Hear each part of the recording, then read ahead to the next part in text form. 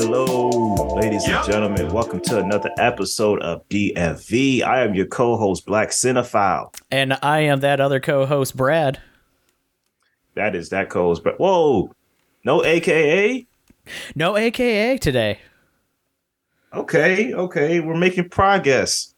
Progress? Progress. He wasn't fooling anybody. I was like, for the longest time, he kept saying AKA. I was like, all right, I guess people are just going to roll with that for a while. All right. So today we got an interesting one, just on the heel of the Oscars. We have She Said versus Women Talking. We got two very Oscar buzzy films, very Oscar buzzy female directed films about very strong, powerful topics at hand. So these films right here, man, I had been watching both of these during FYC season. One was a film that I had hoped it would have been better than what I expected it to be. It kind of met my expectation, which was like, more of a bad thing than a good thing. Another film was totally unexpected to me. And, as we covered in the past episode, ended up in my top 10 of the year of 2022. Yeah. But I remember you specifically saying we need to find something to pair, Women Talking up against, because you wanted to know what I thought on that movie, because it was just such a standout of everywhere kind of movie. Absolutely. And we'll definitely get into it. But I think on this one we should go chronological. It could go either way, but I feel like for this one, chronological just feels right. What do you think?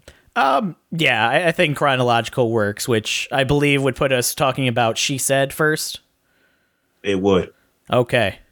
So She Said is a journalistic documentary or Hollywooded documentary movie about the it's hard to think of how to describe these kind of movies, because it is kind of a Hollywooded documentary. I think dramatization is the word you're looking for. Probably. It's not a documentary. It's a dramatization of events. True. Yeah. So I hate to be that guy, but I couldn't just let you run with that. I said, this is not a documentary, bro. As soon as I said documentary, my brain was like, that's not the word you're looking for. That's not it starts with a D, but that's not the word that you wanted. Right. But it's a dramatization of the entire, Harvey Weinstein kind of files of finding the women that he had sexually abused and had made these settlements with, and trying to bring it to the light, while also simultaneously discovering how far it goes in terms of how many women were involved, how far he actually went with these allegations and these settlements, and how far Hollywood went to cover it up, eventually coming to the roll tide that ended up being the entire Me Too movement. And this movie basically classifies it from the journalistic perspective of discovering this information, trying to find all these people, find their stories, and realizing that so many of them were afraid to talk because they knew what would happen if they spoke up, already knowing what happened for it occurring and them staying silent. Mm-hmm. And for that, it's a very powerful movie in that it kind of does bring that kind of perspective from the women that had these allegations and their fears of coming forward with these allegations into an actual news light.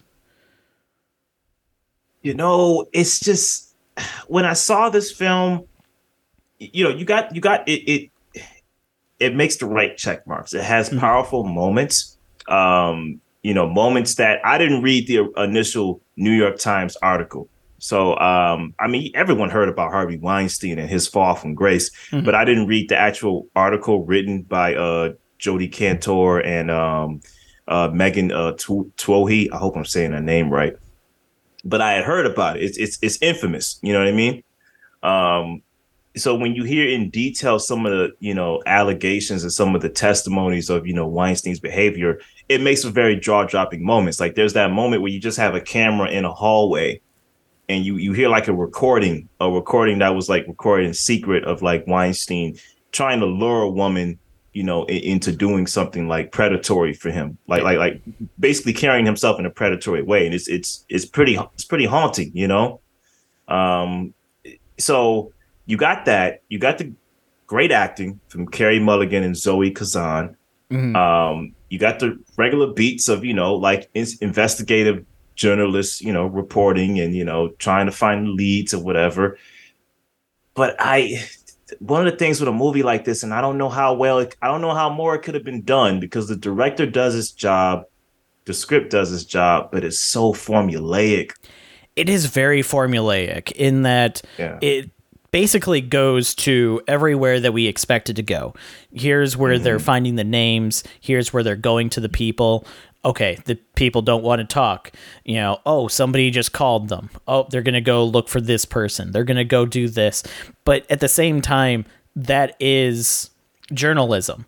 It's very formulaic because it's actually following in, being as, Hollywooded as it is to make it an entertaining story where it is. But at the same time, they did have to go through the same segments and everything that they went through in order to get this information, in order to find these leads, in order to find these women and find out exactly what happened.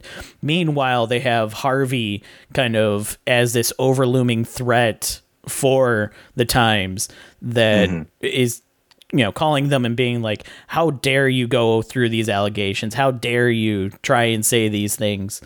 I think one of the best scenes of the movie is actually toward the beginning of the movie, or actually basically the start of the movie, where we're introduced to one of the characters as a runner for one of the movies that Harvey is producing. And, right. Yeah. She's having a fun time on the movie set. She's, working on the movie. And then it just cuts to her running down like a street in New York, frantically, holding her shoes.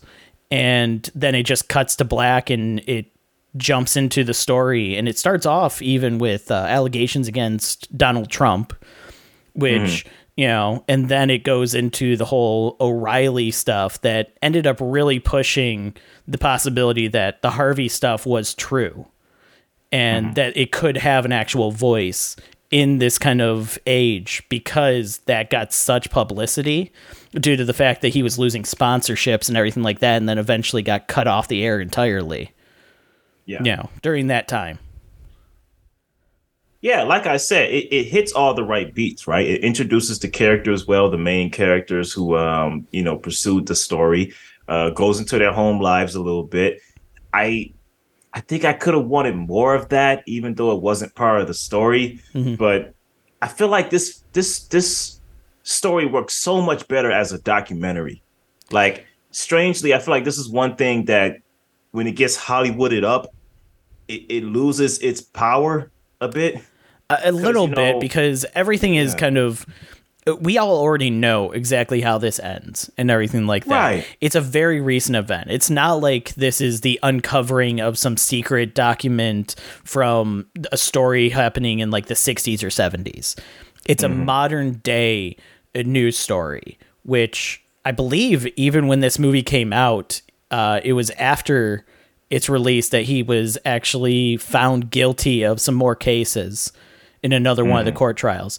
Like, that's how fresh this story is, that the court trials aren't even done for all of the allegations against him. Yeah.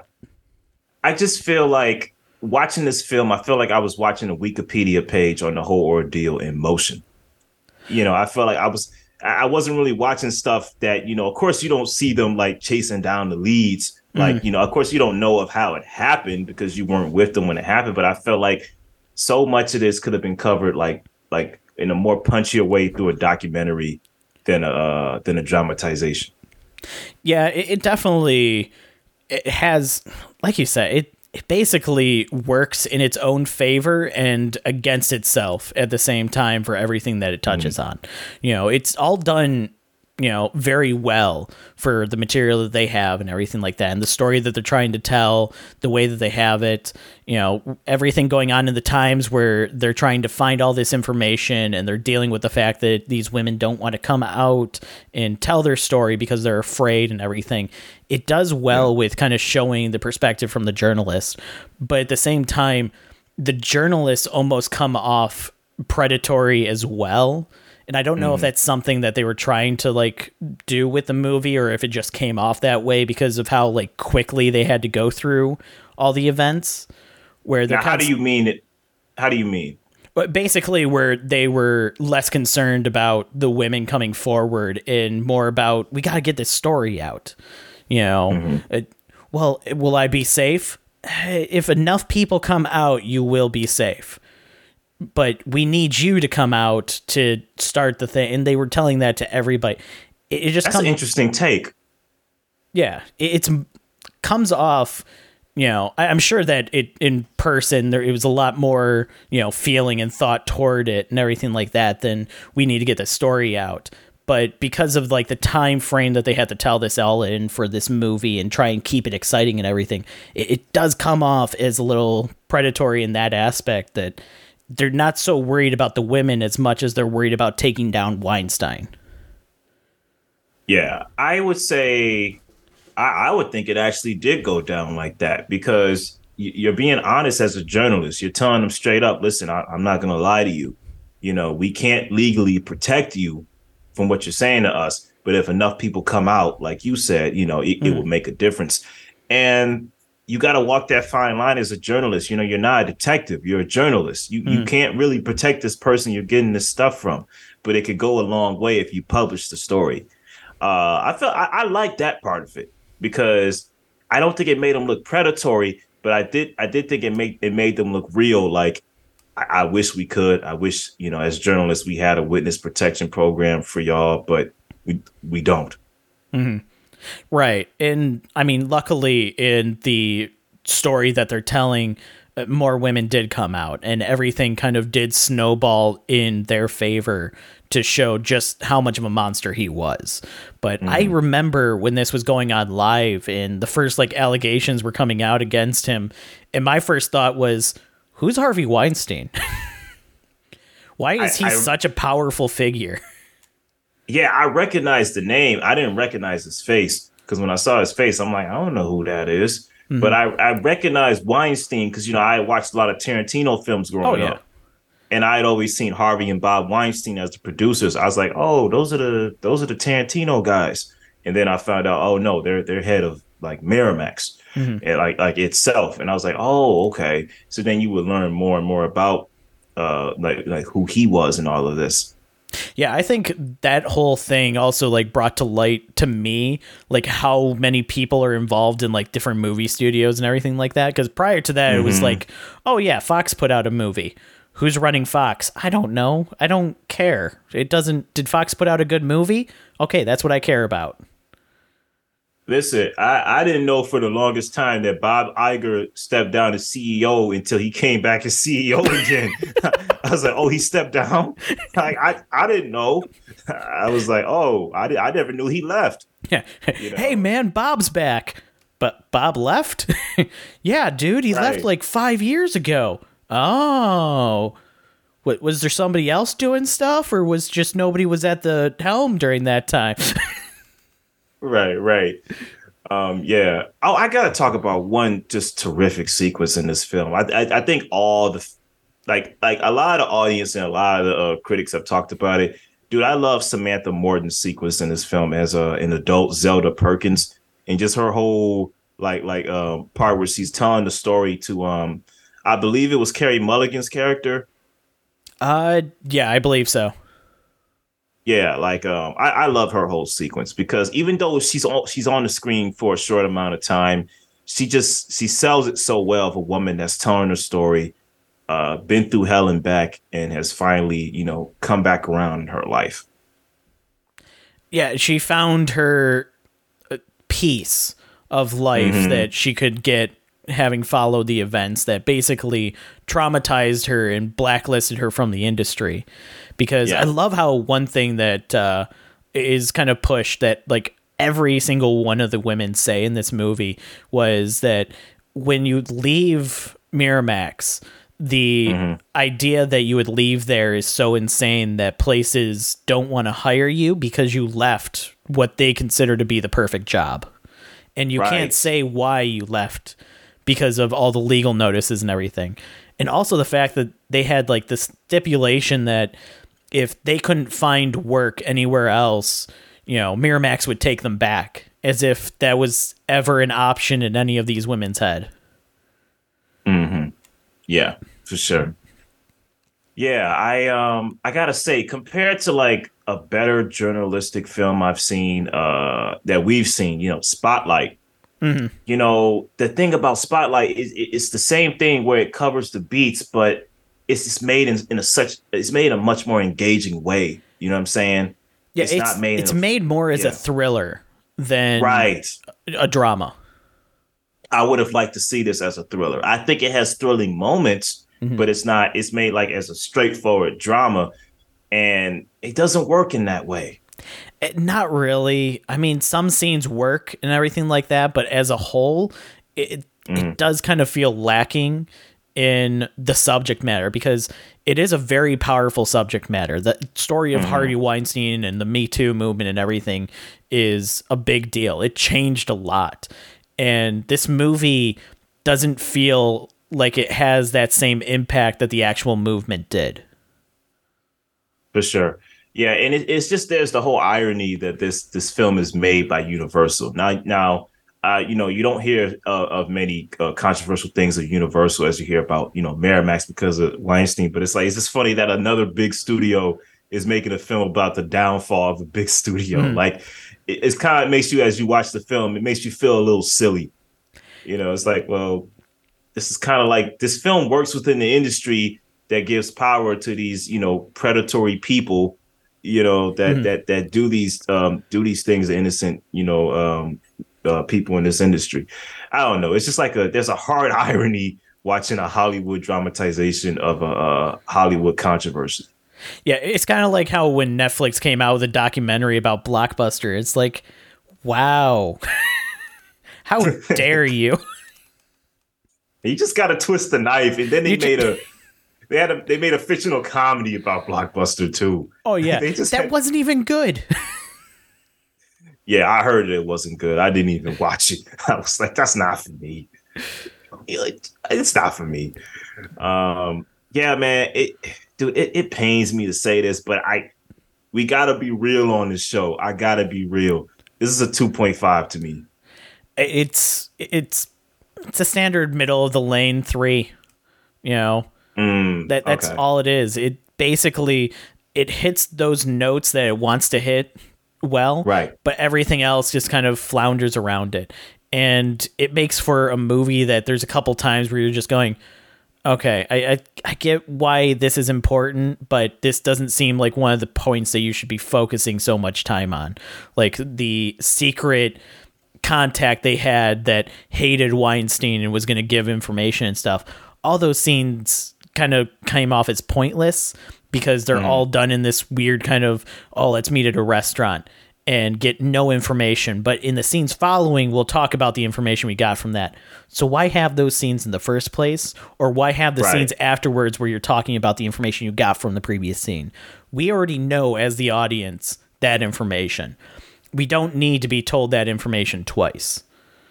Pick one or the other. Yeah, definitely. And like I said, there's good moments in the movie. They just don't make up the whole. And, you know, some parts are kind of, you know, a little boring.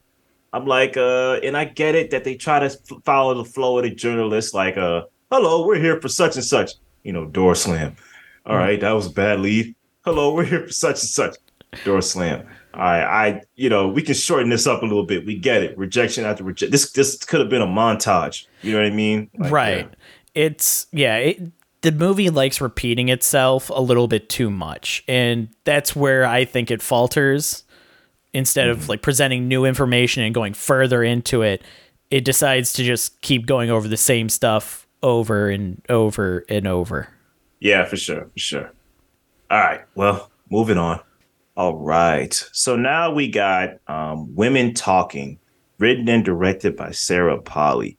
So, pretty bare bones plot here.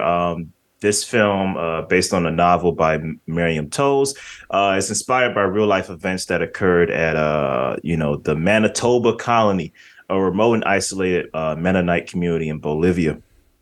So basically, this is a community where women are very much in a submissive place. They serve their men who are farmers. It's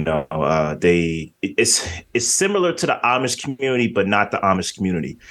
But it's in a situation where women are seen but not heard. Their job is to serve their men and serve the colony, so to speak. Yeah, they're seen more as objects for the use of the men in the village than they are as people that are a part of the village. So there have been sexual assaults within the colony, and the film starts off with a young woman that has visible bruises and wounds, on her thighs that are through rape. I mean, through because we're on YouTube, through the R word, through assault. So there's a clear decision to be made here. So the men of the colony tell the women, okay, so we're going to leave. We've taken the attackers who've done this, and they've been imprisoned in a nearby city. Moving forward, the women of the colony have 3 decisions. They can forgive the attackers, forgive all the attacks that's been going on, and basically stay. They can choose to leave. They can choose to leave if they don't like the way they're being treated, or they can stay and fight. Now, whether fighting means physically or fighting means whether through protest, it's kind of, from what it sounds like, it's interchangeable. We got a character in this film that we'll talk about later that, gets, physically abused by her husband. So fight could literally mean fight. So a bunch of, I want to say the elders, or basically the leaders of the community, get together and speak about their next moves. We have Ona, played by Rooney Mara. We got Salome, played by Claire Foy. Mariche, played by Jessie Buckley. We also got Agatha, played by Judith Ivy August, who was played by Ben Whishaw. So he's a male that basically is taking down the minutes of the meeting. Basically the only male member of the main cast. Mm-hmm. And we have Scarface Jams, played by Frances McDormand, who is one of the older elders of the community. So basically the whole film is a chamber piece, and it revolves around them sitting in this meeting, deciding what they're going to do. And from then on is truly one of the best films of 2022. I mean, the thing I love about this movie, with this terrific jarring flashbacks, its terrific editing, is that it's a tense situation.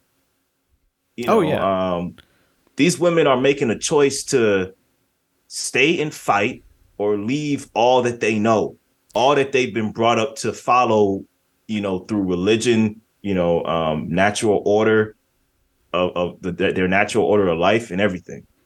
Yeah, it comes down to, this is their village. It's not just the men's village. It is also their village. They don't want to just leave it behind. They don't want to leave behind their legacy.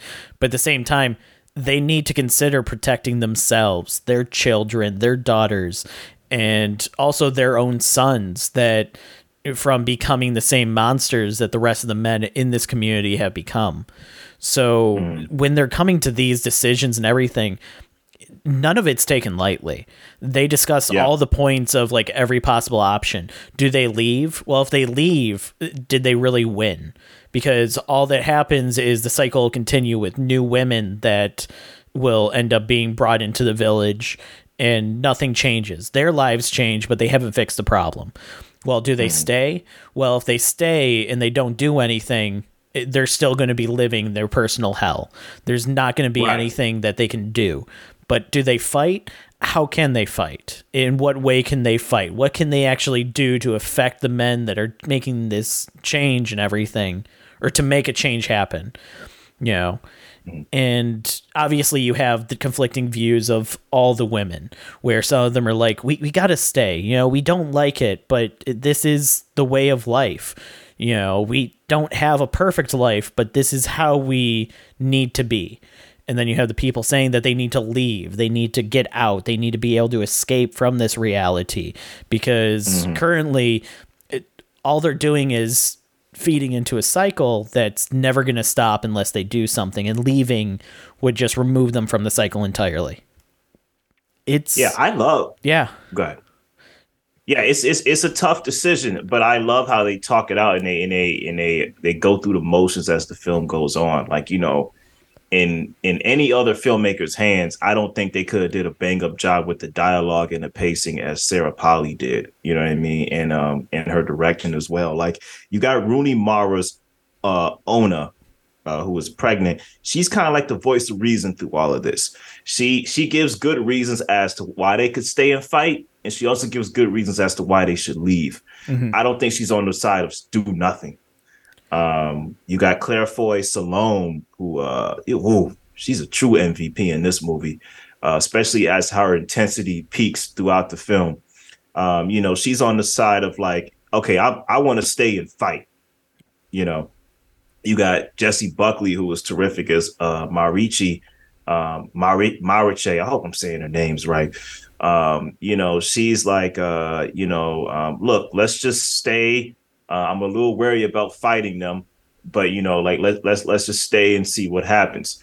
And she's a little stubborn on you know what she believes as well. And I love how their personalities clash, but there's a mutual respect there. You know what I mean? Right. Even though they're debating this subject, they're all listening to each other and their different points of view. And you know, part of it also, they have to like keep these kind of meetings private and secretive, that they're even having these discussions.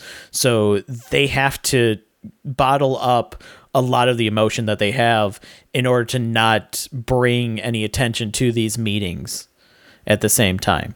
And I love how we have, you know, the one male that is there kind of helping them write down their notes and everything, because in this village, they're not taught how to read and write. They're not taught how to do any of this stuff. So in order for them to keep track of everything that's being said, he helps them along the way.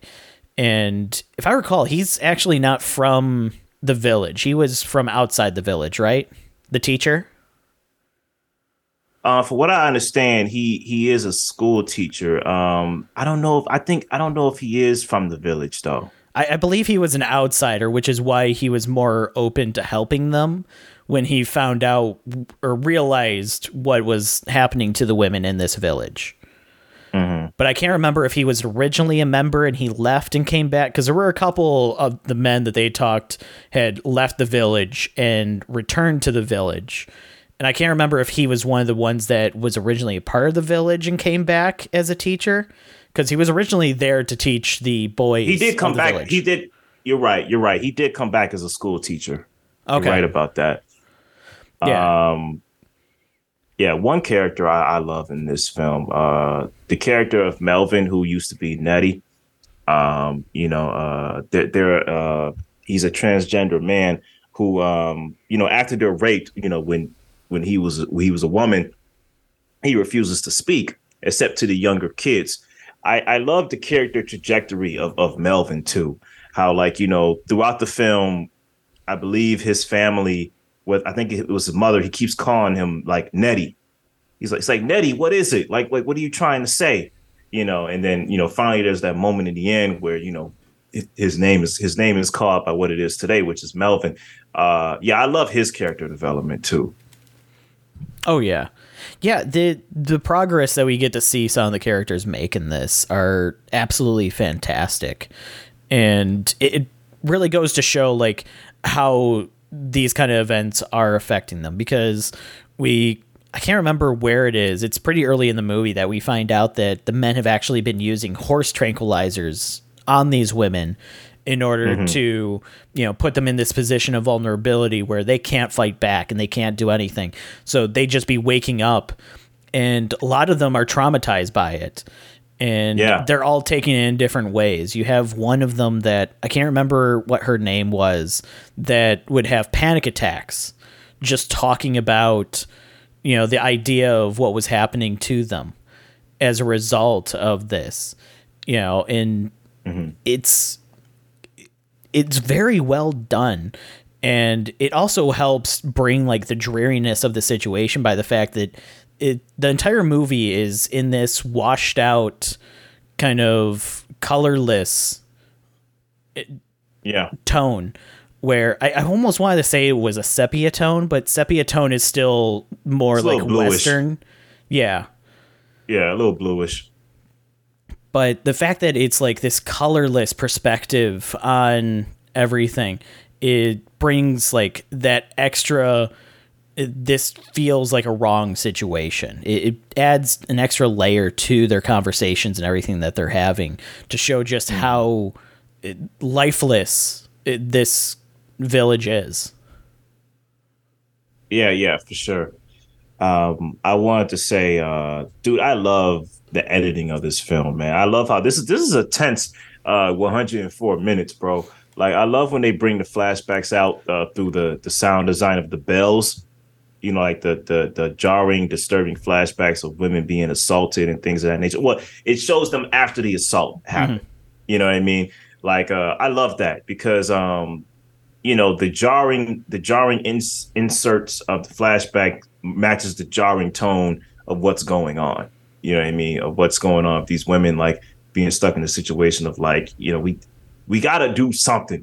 If we don't, we don't know what we're going to do yet, but we have to, something needs to be done. Yeah. And we're running out of time to act. There's only so much time that we have to make a decision before it'll be too late, no matter what that decision is.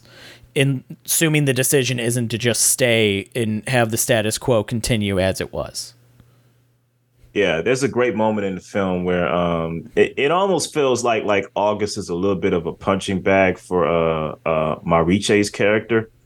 And at one point when things get a little tense, and I love how August, like respectfully, he understands how tense this is, so he doesn't make any waves when they ask him questions. He tries his best to give leveled answers, but he's like, listen, it's not my place. I'm just here to take your minutes, and of course he cares for Ona as well.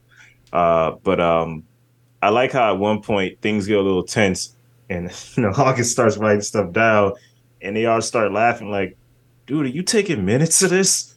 Oh, yeah. That's why I'm here, like I'm just doing my job. This is a guy that understands the assignment. Doesn't matter how tense it gets. He's like, I'm taking down these damn minutes. I'm here to take notes. I'm going to take notes. Yeah, I love when they even like ask him for like advice and stuff, and he just goes, look, it's not my place to interject into your fight, because if you take my advice and it ends up being the wrong thing, I don't want to be the one that, puts you in a position where you guys feel that you made the wrong choice because of my inputs. And I like how he even like, without trying to sway them, pulls like different, like, let's do like a pros and cons of the different ideas that you have. Let's write down the different things that are, what's good about this idea, but what'd be bad if we did it for this idea. And he really does try and help the best way he can without knowing how to help himself, because I like that that's a part of his character. Is he's not there as a perspective on their lives where he's just trying to tell them what they should do. Yeah, absolutely. I was going to say something. So who did you think was the best like person in this cast? Because they're all so brilliant, man. I mean, even Frances McDormand, who doesn't have that much time on screen, she just nails it. But to me, man, I really toggle between Jessie Buckley's Mariche and Claire Foy's Salome. Because I gotta say, Salome at first, I like how as the film goes on, she becomes more of a strong character, Mhm. and I mean strong as in like pushed to the forefront. Because in the forefront, we just got Ona, we got Mariche, we got the narrator of the film, that young lady. But as time goes on, Salome, like I love that one moment where she goes, "Listen, I don't care who it is. No one's touching my child. When it comes to my kid, all bets are off." Like I like how her anger matches well with Mariche's stubbornness. You know. Yeah. For me, I would have to say there was Jessie Buckley as Maricha. Her performance and her scenes were the ones that captured me the most. You know, but at the same time, like you said, there's stubbornness with it. Right. You know, she came off as the one that she was open to everybody else's ideas, but she definitely already had her thoughts set on what should happen. Definitely. But yeah, she absolutely knocked it out of the park. Same with Rooney Murray as Ona, but I think that one doesn't even need to be said, that she just completely rocked that role and took over the screen anytime she was on it. Yeah, everyone does well in their role. This film is perfectly cast. Everyone does well. This is a great ensemble piece. You know, yeah, that's why it was so hard. Like during voting season when they were like best supporting actress, you know what I'm saying? I was trying to throw the whole cast up there. You know what I'm saying? Especially even for best actress. You know what I'm saying? But yeah, it's a great cast. I pretty much said all I need to say about this film. I mean, you got anything else?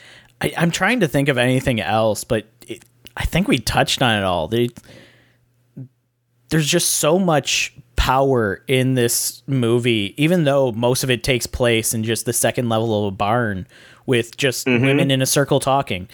And every once in a while, there are movies that don't do flashbacks well, where they'll like intercut. And we've talked about a couple of those movies where the flashback sequences seem to break up the movie too much. I think Knock here, at the Cabin. Yeah, Knock at the Cabin is a perfect example where the flashback sequences would just break up the pacing of the movie. In this movie, the flashback sequences are like that gut punch as you're kind of waiting in line to, figure out what's going to happen. And you just get this gut punch and you're just like, okay, but what's going to happen? And another gut punch. And you're just like, I really need to know what's going to happen now, because this is getting painful. Absolutely. I feel like that works to his benefit too as well. Yeah, man, I gotta say, when I saw it, it was a kind of a near perfect movie, and I truly thought it was one of the best of 2022. I got this at a straight 5. I have this as a 4.5. It's right there. It's right. So what stops it to you? Is it just nothing but the talking, or it's the fact that, well, I would say that some of the talking does get a little played out in certain points of it, where it was like, okay, you guys already went through this scene where you guys discussed this. I get that the power of it and everything like that, but some of it did get a little bit repetitive to me. And, it feels like a very solid 4.5 movie. Okay. Yeah, I don't see any frills in this. I feel like from first frame to the last frame, the film does what it does, and it does it very darn well. Yeah, great film. Excuse me. So when it all comes down to it, I mean, this is another one of those no competition films. I mean, I had women talking from the jump. Yeah, I mean, yeah. There's nothing else to really say. When it comes to these two stories, they are very powerful stories of, women having to make decisions because of actions taken on them from men. And one of them started an entire movement. One of them was a more close-knit community. But at the same time, the movies presented them in such different ways that women talking just comes off as so much more powerful than She Said, even though the movement started from She Said, had such a bigger impact on the world as a large. Yeah, absolutely. Which goes to show just how well the movie was made and how you can turn this kind of smaller story into such a powerful story as a result of good, well done, movie pacing, characters, and dialogue. Yeah, yeah, for sure. Yeah. So, excuse me. There goes it. So I want to go into after show topics. I know on the last episode you mentioned you saw Ant-Man. You seen anything else lately? So I finally sat down and watched the new Puss in Boots movie because so many people were just like, "How have you not seen that yet?" And I was like, "Because the first one, I just didn't care for it." So I sat down, watched it, and my God, that movie is absolutely fantastic. It was so good, wasn't it? It didn't deserve to be as good as it was. Like, after watching it, I was kind of like, this is upsetting that movie ended up being that good, knowing that the first one was so bad. Dude, I was watching that movie and I was like, this is a Puss in Boots movie, right? Yeah. Like, why is this so good? And I had never saw the first one because I was like, man, I don't really watch like spin-off films like that. But I was watching this film and I was like, it had been advertised for so long. And, a screener was sent out to me. And I was like, you know what? Why the heck not? It's free. I ain't got to pay for it. I'll watch it.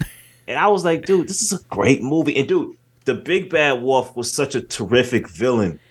As that like kind of presence that's overlooming the entire movie, he's absolutely fantastic with Big Jack Horner as the main antagonist. I love that. Goldilocks and the Three Bears as a crime family. Absolutely love that concept, and they just went everywhere with it that they could.